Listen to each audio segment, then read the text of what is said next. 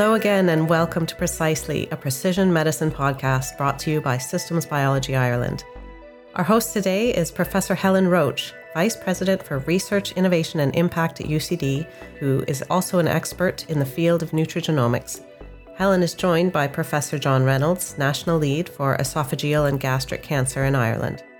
With that, I will hand it over to you, Helen. Great. Thank you very much, John. You're very welcome. Pleasure. Welcome to UCD. I guess when I was asked to do this podcast, looking at, say, precision medicine and looking at nutrition, I thought of you immediately. I thought of you because I've known you a long time when I was training either as a PhD student or as a postdoc, as a medic with a great interest and value in nutrition. And I guess I wanted to have a conversation in relation to what you thought was important in this space within the context of, say, esophageal cancer, which we'd work on quite closely, and maybe any other cancer areas. Well, thank you very much, Helen. The reason I have an interest in the space was because of my education and research. And when I'd completed surgical training in Dublin and Cork, I went to the University of Pennsylvania and the Wistar Institute and did 2 years of full-time laboratory research on nutrition and cancer, and studied the impact of malnutrition, so poor nutrition, on the immune system in particular, and how that impacted on cancer immunology and cancer biology. It was a great education that then stayed with me during my career. And fortunately or unfortunately, my clinical work as a consultant brings me into contact on a daily basis with patients who are at risk of significant problems from malnutrition. Mm-hmm. And with a cancer, esophageal cancer, that almost paradoxically is associated with obesity. And to trying to make some sense of that in terms of managing the patients, understanding how the disease develops, and taking them through a very complex and difficult journey in cancer treatment that has a number of critical nutritional interfaces. One of the things I am passionate about, that there's still a major gap in our system in medical schools, certainly, in Ireland, and I think throughout Europe, because I know I'm part of Europe-wide call to action really on this, is to better educate doctors, trainee doctors, students, medical students, and other healthcare professionals on nutrition, because that's the gap. It's a big challenge really for clinicians, isn't it, in terms of trying to understand what you should do and shouldn't do. And I guess your whole area, like we would work in the area of obesity-related cancers, say yourself and myself and your colleague Jacinta O'Sullivan, who's professor in your group, looking at different forms of obesity, the roles potentially for different nutrients. And so on one hand, you have obesity triggering the disease, and now that's a greater risk factor than smoking. And then on the other hand, you have a patient who by the end of their cancer journey are going to be certainly not obese, and, malnutrition is going to be a huge issue. So for me, what I've always been struck with is really good clinicians nearly know, or I think they know, when they see the patient coming in, they know what that scenario is going to be. But if I was starting out as a medical student, what sort of tools do I need to be able to find those risks, to find the patients? Like, how would you change that education system? Or how do you train your trainees?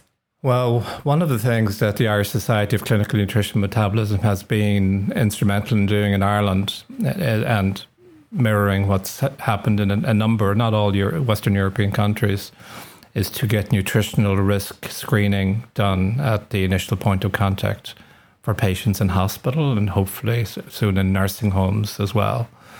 Because in hospitalized patients, up to 30-40% are at risk of malnutrition. So they're either at risk or they have it. They may not, for whatever condition brought them in, they may not be adequately nourished for days before there's any nutritional assessments or therapies delivered. It's reckoned that this costs billions in terms of cost because of Its association with comorbidities, its association with outcomes in particular. So malnourished patients. Very interestingly, actually, in the pandemic, that malnutrition in the key studies that were done of the impact of nutrition on outcomes of patients who had COVID-19 and SARS respiratory problems in particular, the outcomes were significantly worse for those who were malnourished. And that could be from the malnutrition that you and we all identify with, the very clearly a lot of weight loss and thin and so-called cachectic features that would normally be associated with cancer, but we can see it obviously in infectious diseases as well. But also patients obviously who have malnutrition by being obese with associated problems to do with metabolic syndrome and multi-organ impact of that. And so the outcomes were worse. And that's a good kind of recent example of the impact of that. And clearly in other areas, cancer is obviously my area, the impact of malnutrition, whether it's protein deficient malnutrition, classical malnutrition, even at a moderate level, never mind severe level, and of obesity at a more severe level is very significant in terms of not doing as well through the treatments like chemotherapy and radiation therapy and major surgery, and having long-term, detrimental quality of life issues and a worse overall survival. So making sense of all of that, because not everybody with apparently the same degree of nutritional problem has the same degree of impact from that. Making sense of that, I think, is where precision medicine is going, and you're getting it. The current research that you're doing, Helen, I would like to hear about that as well, but to get a deeper understanding, like a deep phenotypic analysis of the nutritional problem, rather than just a visual, somebody's malnourished, somebody's obese. But, for example, we know many people who are obese and have a very high BMI. They're perfectly fine. Metabolically fine, and some are not. So a better understanding of that is really kind of key to this, and that's where a lot of the research is. Yeah, no, I'd agree with you, because from our perspective, that sort of precision nutrition within, which is trying to get a more accurate lens on somebody's nutritional status, that's so important, because I think sometimes in the nutrition field, you think of obesity as a disease which, causes maybe type 2 diabetes, some of the cancers. But there's a huge amount of heterogeneity or differences between people. As you say, some people they can eat what they want, they can do what they want, and they don't get that risk. Whereas other individuals, for whatever reason, they're far more susceptible. But also in the nutrition field, sometimes we just focus too much on the obesity, as in the excess calories. Maybe we should be looking at it more in terms of those individuals will be, say, malnourished. They don't look malnourished when they walk into a clinic, but they're really poor, say, micronutrient status, even though they look very well nourished. And it's very important, because an awful lot of the sort of protective mechanisms and the enzymes that the body has, say you've got the Roche system, which is for getting rid of reactive oxygen species, all of those enzymes, they need selenium, they need zinc, they need all these sort of cofactors to work properly. And maybe it's not just the excess part we need to think about obesity and cancer risk, but we also need to think about the things that we can't see. And that's where you need the deep nutritional phenotyping. And I guess I've always looked up to you as a physician, because you've had great foresight. So say with respect to your biobanks, with time, you could retrospectively analyse so many of those sort of patients who have gone through your system, and we could retrospectively phenotype them from a nutritional perspective and go, okay, was it just the high BMI, or was that associated with maybe bad fatty acids in their diet, which you'll see in their plasma samples and you can analyse them, or was it more the micronutrient status that was more important? And then maybe with fancy algorithms and all these sort of systems biology approaches, which I sort of rely on my bioinformatics friends to use and to work it up. But maybe in the future, we can sort of pool all of this information such that, you know, the next generation of physicians and also dietitians and also physiotherapists, because it's very much part of a multidisciplinary team, we can then make better decisions in terms of defining risk for a patient and or maybe therapeutics. Yeah, no, I agree. But I mean, it's incredibly complicated because whatever about an individual condition like, let's just say, esophageal cancer, it's much more a homogeneous sort of entity, even though it's not. Cancer can be, there can be many different elements to it, but nutrition, they're so heterogeneous in terms of the impacts on that physical activity, when they eat, the eating habits, certain night shifts, all that sort of things, genetics, stressful life, all of these things factor into it. So it's much more difficult to unravel. What I've tried to do, or I can give the example of esophageal cancer because you mentioned it earlier on. Esophageal cancer is interesting by virtue of the fact that, you know, the obesity pandemic, if you like, you know, worldwide has started really maybe North America 20, 30 years ago and is in what the Western world big time now. In parallel with that, there's been an increase in incidence of a lot of cancers, including endometrial, gynecological cancers. I think you had a podcast on that recently as well. Postmenopausal breast cancer, and in the gut, colorectal cancer and esophageal cancer, kidney cancer as well. Esophageal cancer is probably via a few different mechanisms, and one of them, interestingly, is promotion of reflux, because of men in particular, it's usually cancer of men, if they've got that big gut, it's called central fat, central obesity or visceral obesity. That can impact on the control mechanism of the lower sphincter of the esophagus that controls against acid reflux and cause hiatus hernias and the like, and that can promote chronic reflux. And that can be in some people who are probably maybe genetically predisposed towards cancer. That's one mechanism. But the really interesting mechanism that's common to all the cancers is that the fat itself, particularly this central fat, belly fat, produces a lot of factors that impact on the so-called hallmarks of cancer. So they produce growth factors that can increase in susceptible environments like the esophagus or in susceptible patients based on genetics, who knows. They can increase proliferation, ability of cells to survive, the ability of cells to form tumors and invade, metastasize, the ability of cancer cells to evade the natural defenses, the army, the host immune system, all of those factors, and also create a new metabolism, a new type of metabolism, a new type of energy utilization that's unique to cancer, the so-called Warburg effect. So all of those things are relevant to obesity-associated cancers, esophageal being one of them. So what we have done in terms of biobanking, and obviously I'm passionate about this, it just means that for all the big problems now that we see today, whether it's cancer or non-cancer, where we have an opportunity to store blood for DNA and RNA,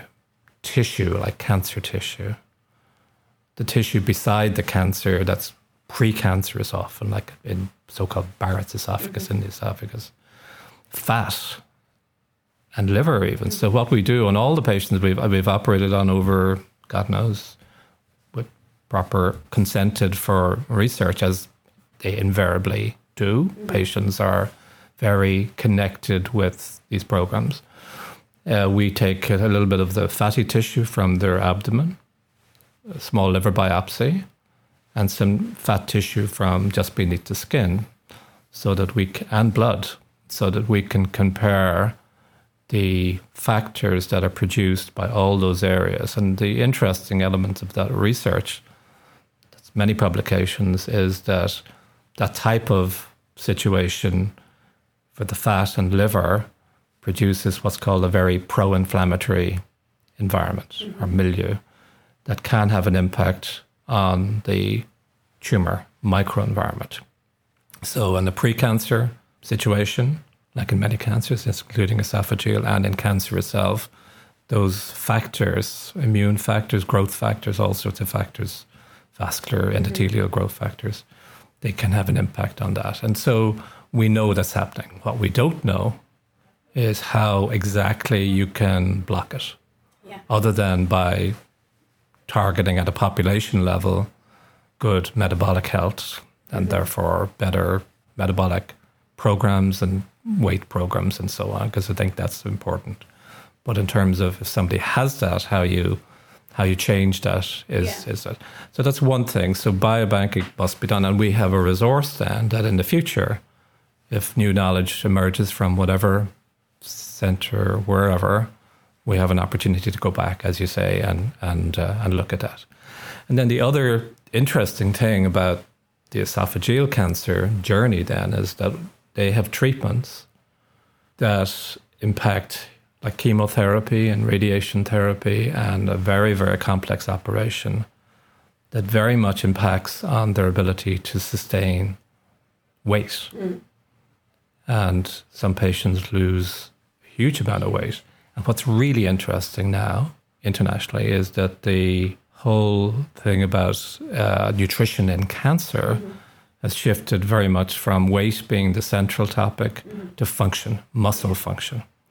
Because muscle function might be what you see in a obviously very malnourished patient, but that muscle, there's loads of muscles internal that are very relevant to the patient's outcome, including the heart and the diaphragm and lungs, not just the muscle in their body. And also, what's really interesting is because many of the patients are obese, that hides the muscle loss.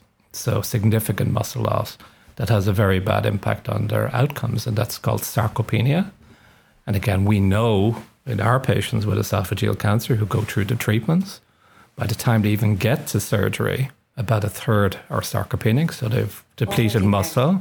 They're already there, and we know that that itself is a predictor of more complications after surgery and worse quality of life and longer recovery and much greater cost. So all this is kind of at a macro level, but it's getting really deep into that now is where the future is. And interestingly, when you were saying that, I was thinking about Aoife Ryan, who's one of your former trainees. She's a research dietitian based down in University College Cork.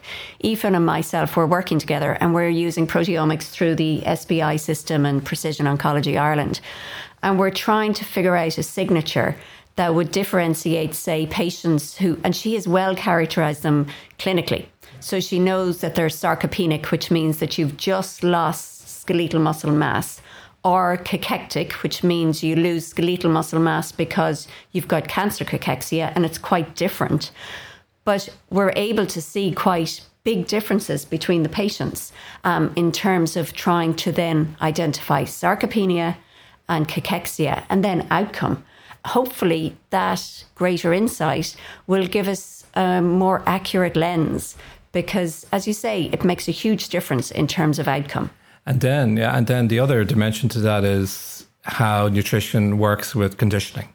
So, Leinster rugby team or the Irish rugby team who train here in their fantastic facilities, they will have a sports nutritionist and a physiotherapist working like that, totally aligned. And the same applies across healthcare now, where nutritional problems are important to patients' outcomes.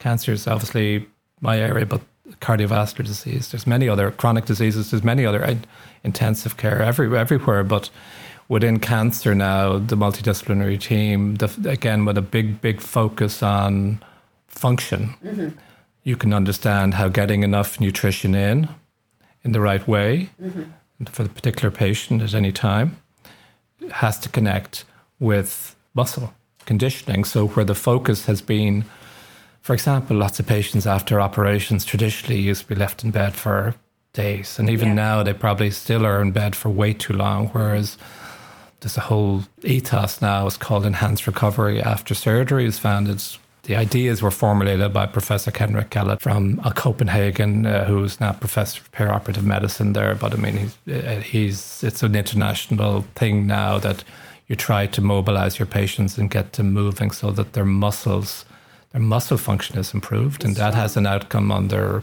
lung function, heart function, and their overall recovery and their length of stay in hospital. But the paradigm, if you like, or the sense of what we can do with patients at real risk of loss of function from nutrition-related problems and the things we throw at them, like major surgery and chemotherapy and radiation therapy, is that they should be doing maybe a little bit of resistance training as well, because the walking will improve the mitochondrial function, if you like, within the muscle, but the muscle mass, the muscle bulk, the muscle function, which is important, responds much better to some resistance training. So in Trinity now in St. James's with the esophageal program, and we have international collaborations as well, but is to try and have dietitians and physiotherapists working closely together on patients who are going through the cancer journey for esophageal cancer and for lung cancer, because they're very attritional with respect to muscle, and patients might start off a little bit malnourished and they're at risk of getting profoundly malnourished. So working on nutrition and conditioning together. Yeah. It sounds simple, but it's new and it's wonderful, and the patients respond so well to it. When I trained in dietetics, you gave patients their high protein, high calorie, diet, as it were, but they laid in bed. But essentially, nutrition is no good, and it's completely ineffective unless you couple it with physical activity, and particularly, as John said, resistance exercise. And it's probably because the muscle needs to be stressed a little bit in order to activate it. And as John said, getting the mitochondria going. The mitochondria are the sort of fuel. They're like the boiler system or your heating system in your cells. And by only having that energy metabolism just the right way, it really does. It's quite remarkable. And indeed, the Scandinavian countries, they're so way ahead in terms of their knowledge and their insight. And yet it's quite difficult for patients to do that, or the clinical system. Because in Ireland, I guess St. James's would be quite unique in terms of having that very close relationship between nutrition and dietetics and then the physiotherapy departments in order to, take both combinations in it. The interesting thing is, if somebody's lying in bed, if a male volunteer lay in bed for a week, they'd lose about 1.5 kilogram of muscle. Yeah. Or if somebody's got their leg in a plaster for a week, they lose a phenomenal amount of muscle. So the maths are easy, but it's implementation of that at a ward level and a nursing home level and that sort of thing. And it comes back to the point I made earlier on, is that everybody involved in the delivery of healthcare needs to have some understanding and background in this. And that's very much a work in process globally. There's no... Scandinavia is probably better and leads. And certainly some of the studies that have really interested me now, for example, are that they look at patients' muscle function. They might measure the size of the muscle, sometimes take muscle in research studies, take muscle biopsies and give radio-labeled amino acids intravenously to look at what happens, the metabolism and the uptake of proteins, if you like. So very, very interesting, really interesting studies. And they're lovely studies, and they're getting at this at a deeper level. But I suppose the take-home point for me anyway from the last few years is to consider the muscle almost like an organ that has a multi-system impact. Yeah. And if somebody has cancer or some other chronic diseases or has acute illnesses like a COVID infection or whatever, essentially there's an accelerated aging of their muscles. So we all lose our muscle when we get into our 80s and so on. But there can be a massive acceleration of that, and sometimes incomplete recovery unless it's addressed through cancer treatments and other illnesses. And I think that's a hugely important point. Weight is less important. BMI, yes, less important. So less important because BMI is completely confusing. You can have patients who have massive BMIs who are malnourished, severely muscle malnourished, and yet you wouldn't recognize it. So it's important we have to move to different markers of nutritional well-being. And indeed, we've recently we finished a study where we were, say, measuring muscle protein synthesis post a nutritional supplement. Say it was high protein, contained a lot of long-chain N3 polyunsaturated fats, which are those fish oils which are supposed to be anti-inflammatory. And the long and the short of it was, we gave in a very large cohort these supplements, but it didn't work. And it didn't work because we didn't complement it with the resistance exercise. And, you know, work, say, from Luc Van Loon, and he's based in Maastricht, you essentially need that physical stress coupled with the nutritional therapy. I'd like to explore another area wherein, you know, some patients respond to therapies, some don't.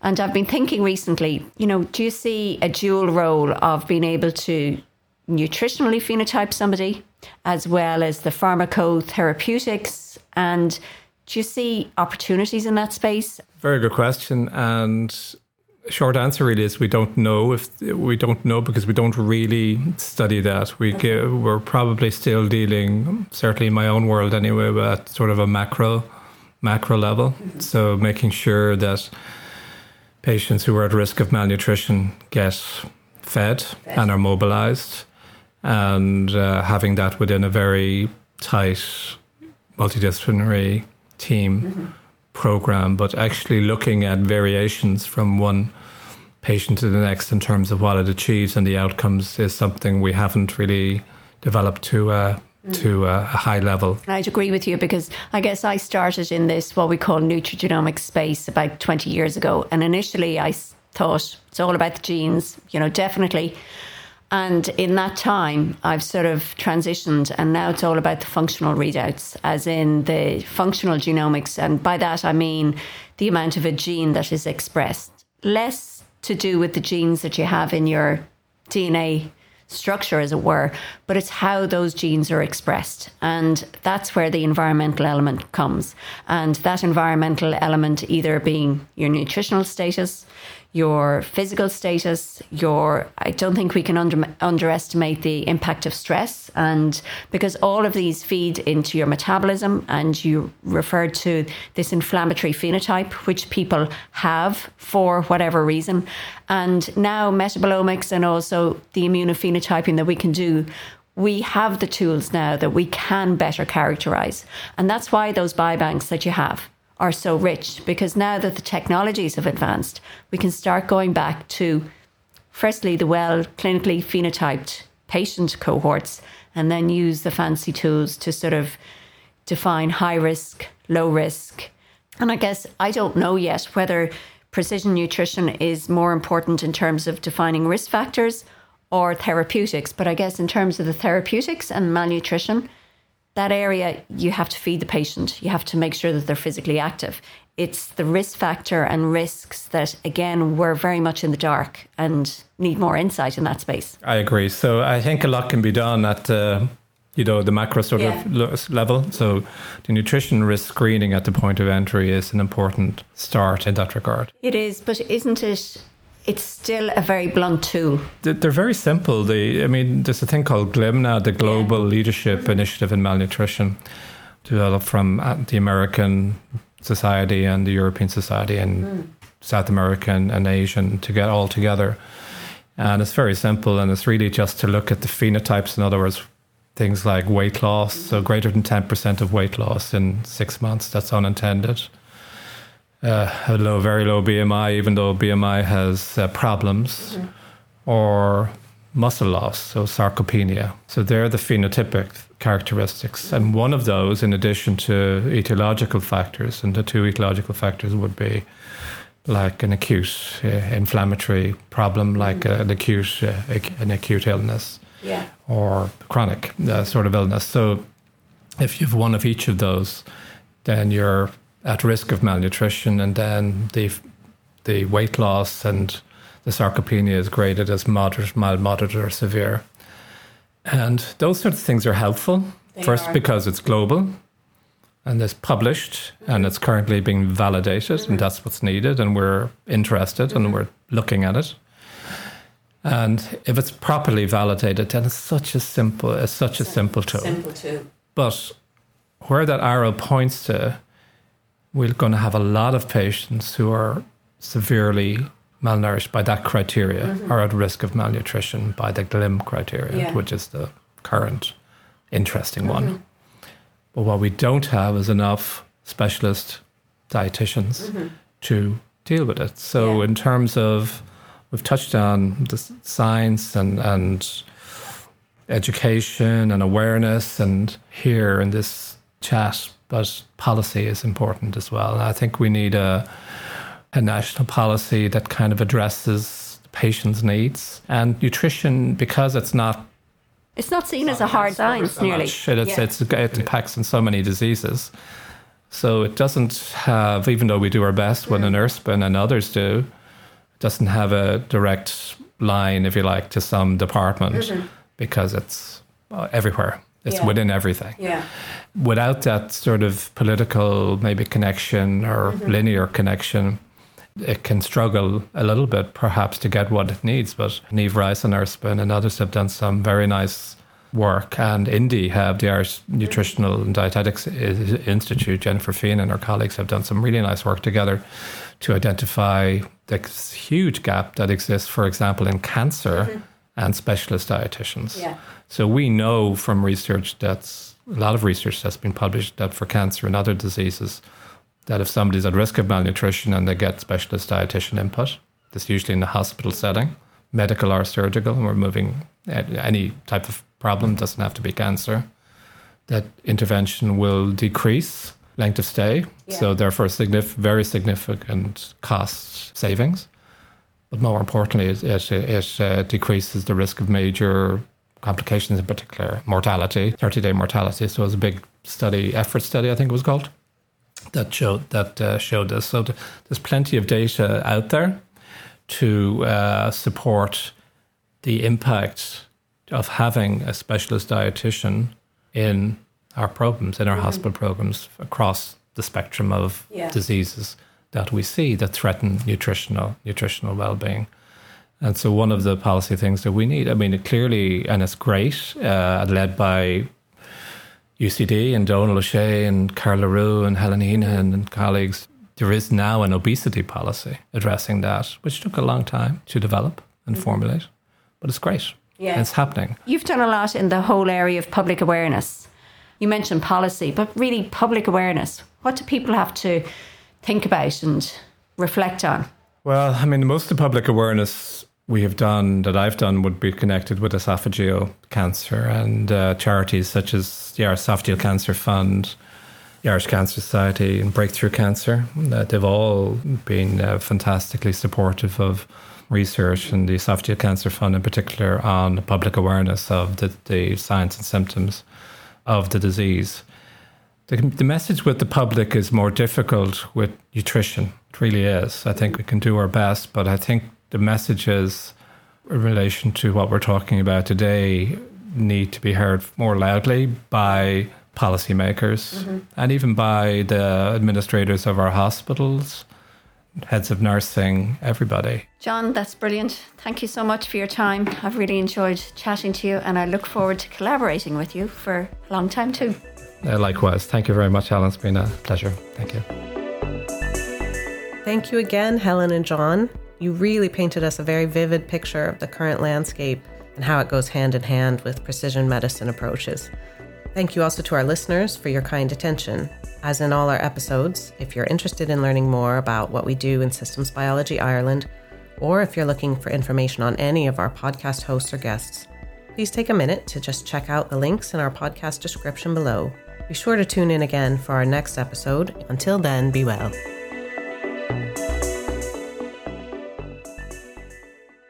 Hello, Precisely podcast listeners. Just wanted to let you know that we are working on some great new episodes for you, but we'll be taking a short midterm break and coming back to you around the end of November, early December with some new wonderful Precisely episodes. So please keep checking back, and until we talk to you again, be well.